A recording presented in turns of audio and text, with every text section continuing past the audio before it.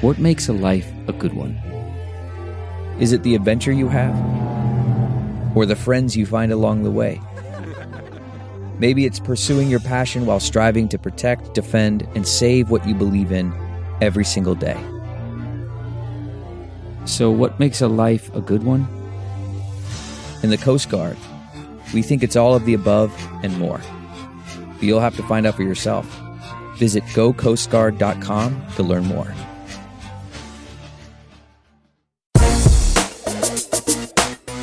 From CBS News, this is The Takeout with Major Garrett. Hello and welcome to your Tuesday Takeout Outtake Especial. It's the fun and games portion of our program. Lighten things up just a tad, and I know impeachment feels like a very heavy subject. It is a heavy subject. It is the most serious act Congress can undertake. I said this on CBS News. I'll say it again. Everyone that is involved in impeachment is touched by history. The president, the Congress, those who cover it. It is the biggest political moment for its time in American history. It's historically been rare. It's becoming slightly more frequent. I mean, I was born in 1962, which means am now living through 3 different impeachment sagas. Before I was born, we'd had one in our country's history, Andrew Johnson. Look it up. Jamie Raskin is our special guest. He is a congressman from Maryland. We're in Tacoma Park, D.C., just on the Maryland-D.C. border, at Busboys and Poets. Jamie Raskin is on the Judiciary Committee and the Oversight Committee. He's been part of many of the depositions taken so far in the impeachment inquiry. But we're going to wander a little bit off of the impeachment heaviosity, if you will, Congressman, and just talk about some fun things. So, what got you involved in politics at the state level, and why did you think you needed to advance yourself into the federal level, meeting Congress? Well, the year was 2006. I picked up the newspaper. I saw that my state senator had introduced legislation to dramatically expand the death penalty in Maryland, and my state senator had introduced a pro-Iraq war resolution, and I was very opposed to the Iraq war. And I did a little more research. My state senator wasn't doing anything to advance marriage equality and so on, and I just said, I'm going to run for the state Senate. Everybody told me, you're crazy. You can't beat a 32-year incumbent who's the president pro tem of the Maryland Senate and the boss of our local political machine in Montgomery County. And I said, how come you can't beat the machine? And who is the machine? And they would name 4 or 5 people. I said, okay, we got 175,000 people in our district. Those will be the last 5 people I go talk to. I'll go talk to everybody else first. And my favorite story about the campaign, Major, is when I first announced, there was an article in the newspaper saying Raskin's chances of victory are considered impossible. And a pundit said that. And then 9 months later, we got 67% of the vote. And there was another article in the Washington Post quoting a pundit who said Raskin's victory was inevitable. So we went from impossible to inevitable in 9 months. And I like to tell the young people, Life can happen that way. Yes, but politics. But you have to get off the like sidelines, in other words. Exactly.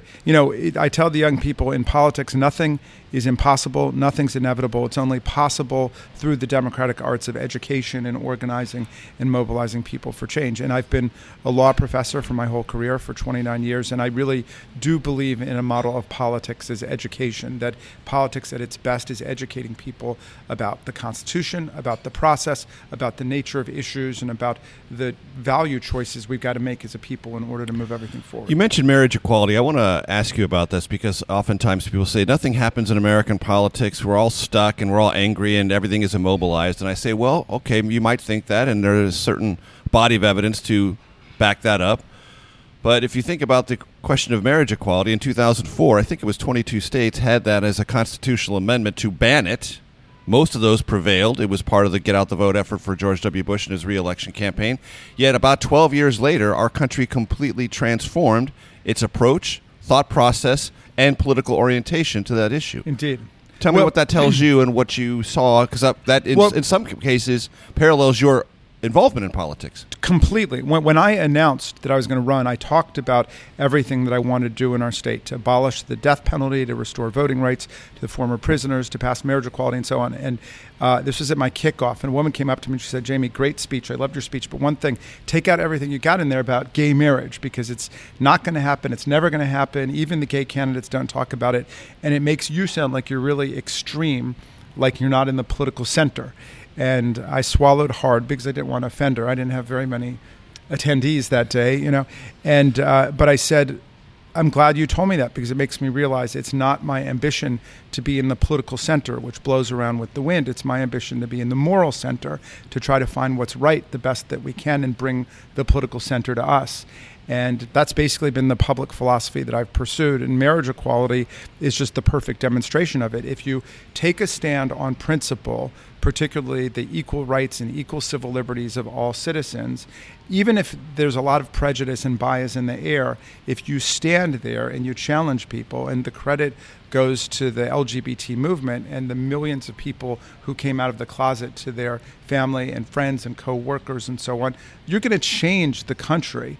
And I think that we've seen remarkable changes in our society precisely because we've had mass movements of people who are unwilling to accept second-class status. Yesterday, while the impeachment hearings were going on, I had to leave because I had a hearing in judiciary on the Equal Rights Amendment, which now suddenly has traction again because of the Democratic majorities that won in Virginia. And it's actually a former student of mine, Eileen Filler-Korn, who's become the Speaker of the House of Delegates in Virginia. They've got a chance to become the 38th and critical state to pass the Equal Rights Amendment. So we needed to do some legislation in the House in order to enable that to go forward. This is a process that we're still involved in, expanding the meaning of democracy and building inclusion. Tocqueville said that democracy is always either contracting, which it is with Donald Trump, where the institutions have gone brittle and they're exploiting democracy, or democracy is expanding. And we got to make sure we're getting back into an expansionary mode in order to defend our Constitution. We have 3 threshold questions. This is the lighter part of the program. So everyone has answered these. Our audience loves the answers because it really gives them a sense of who they've been listening to. So in no particular order, most influential book in your life? There's a book that my thesis advisor, who is my beloved role model teacher in academia and political philosopher, Judith Shklar, wrote, called Ordinary Vices.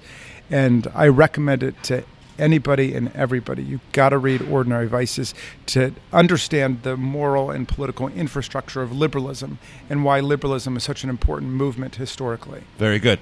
All-time favorite movie or one of your favorite movies? That's tough. I mean, The Godfather is something I can watch continuously. But I got to say, a less cliched choice here is Godfather is totally acceptable. Yeah, no, I mean Godfather is really an absolute classic. But I loved the movie Witness. Great movie. And I grew up, around here, obsessed with the Amish country, and I just thought Witness was a brilliant movie. It is a brilliant movie. And you're on a long flight or a long drive. What kind of music, artist, or genre are you most likely to listen to? Well, that's easy. I don't know if it's a whole genre. I suppose it is. It's just Bruce Springsteen. I mean, Bono and Bruce Springsteen are the most frequently named artists when people answer that question. That will probably come as no surprise to you. I've been to 13 Springsteen concerts. Only 13? Yeah. I saw The Boss on Broadway. I went there with my chief of staff, and he expresses to me the soul of America. So I love him. But I also have a close friend who's a folk rock singer named Dar Williams, and I will go see Dar whenever she performs. Because you're someone who's a graduate of Harvard Law, I always ask this of lawyers. Favorite law movie? Well, I guess that's kind of back to The Godfather, but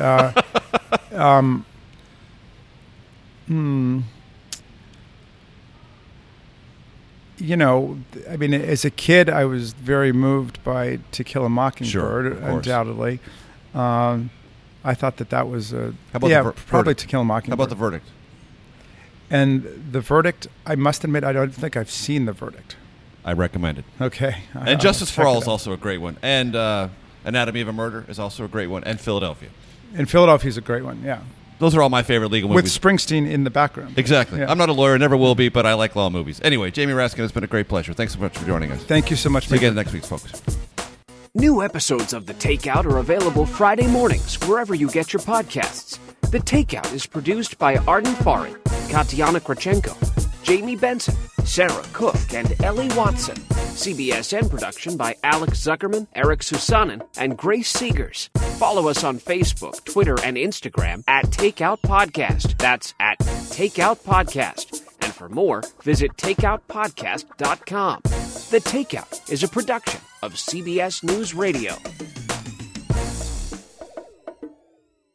If you like The Takeout, you can listen early and ad-free right now by joining Wondery Plus in the Wondery app or on Apple Podcasts.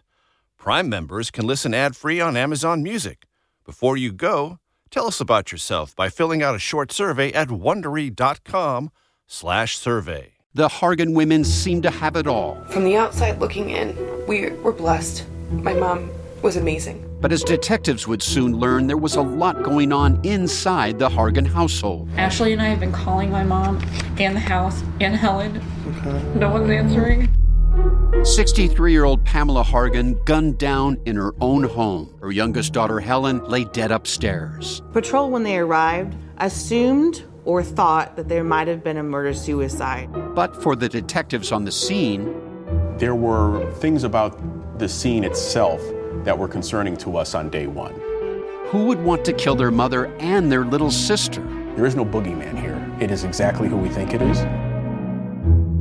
I'm Peter Van Sant from 48 Hours. This is Blood is Thicker, the Hargan Family Killings. Listen to Blood is Thicker, the Hargan Family Killings, wherever you get your podcasts. It was the biggest scandal in pop music. The stars of Milli Vanilli, the Grammy-winning multi-platinum R&B phenomenon, were exposed as frauds. But none of this was their idea. So whose idea was it? Enter German music producer Frank Farian. He saw the success of acts like Michael Jackson and Prince, and he wanted in, no matter the cost. So he devised the perfect pop heist. Two once-in-a-lifetime talents who were charismatic, full of sex appeal, and phenomenal dancers. The only problem? They couldn't sing. But Frank knew just how to fix that. Wondery's new podcast, Blame It on the Fame, dives into one of pop music's greatest controversies and takes a never-before-heard look at the exploitation of two young Black artists. Milli Vanilli set the world on fire, but when the truth came out, Rob and Fab were the only ones who got burned. Looking back now, it's hard not to wonder, why did everyone blame them and not the man pulling the strings? Follow Blame It on the Fame, Milli Vanilli, on the Wondery app or wherever you get your podcasts. You can binge all episodes of Blame It on the Fame early and ad-free right now by joining Wondery Plus.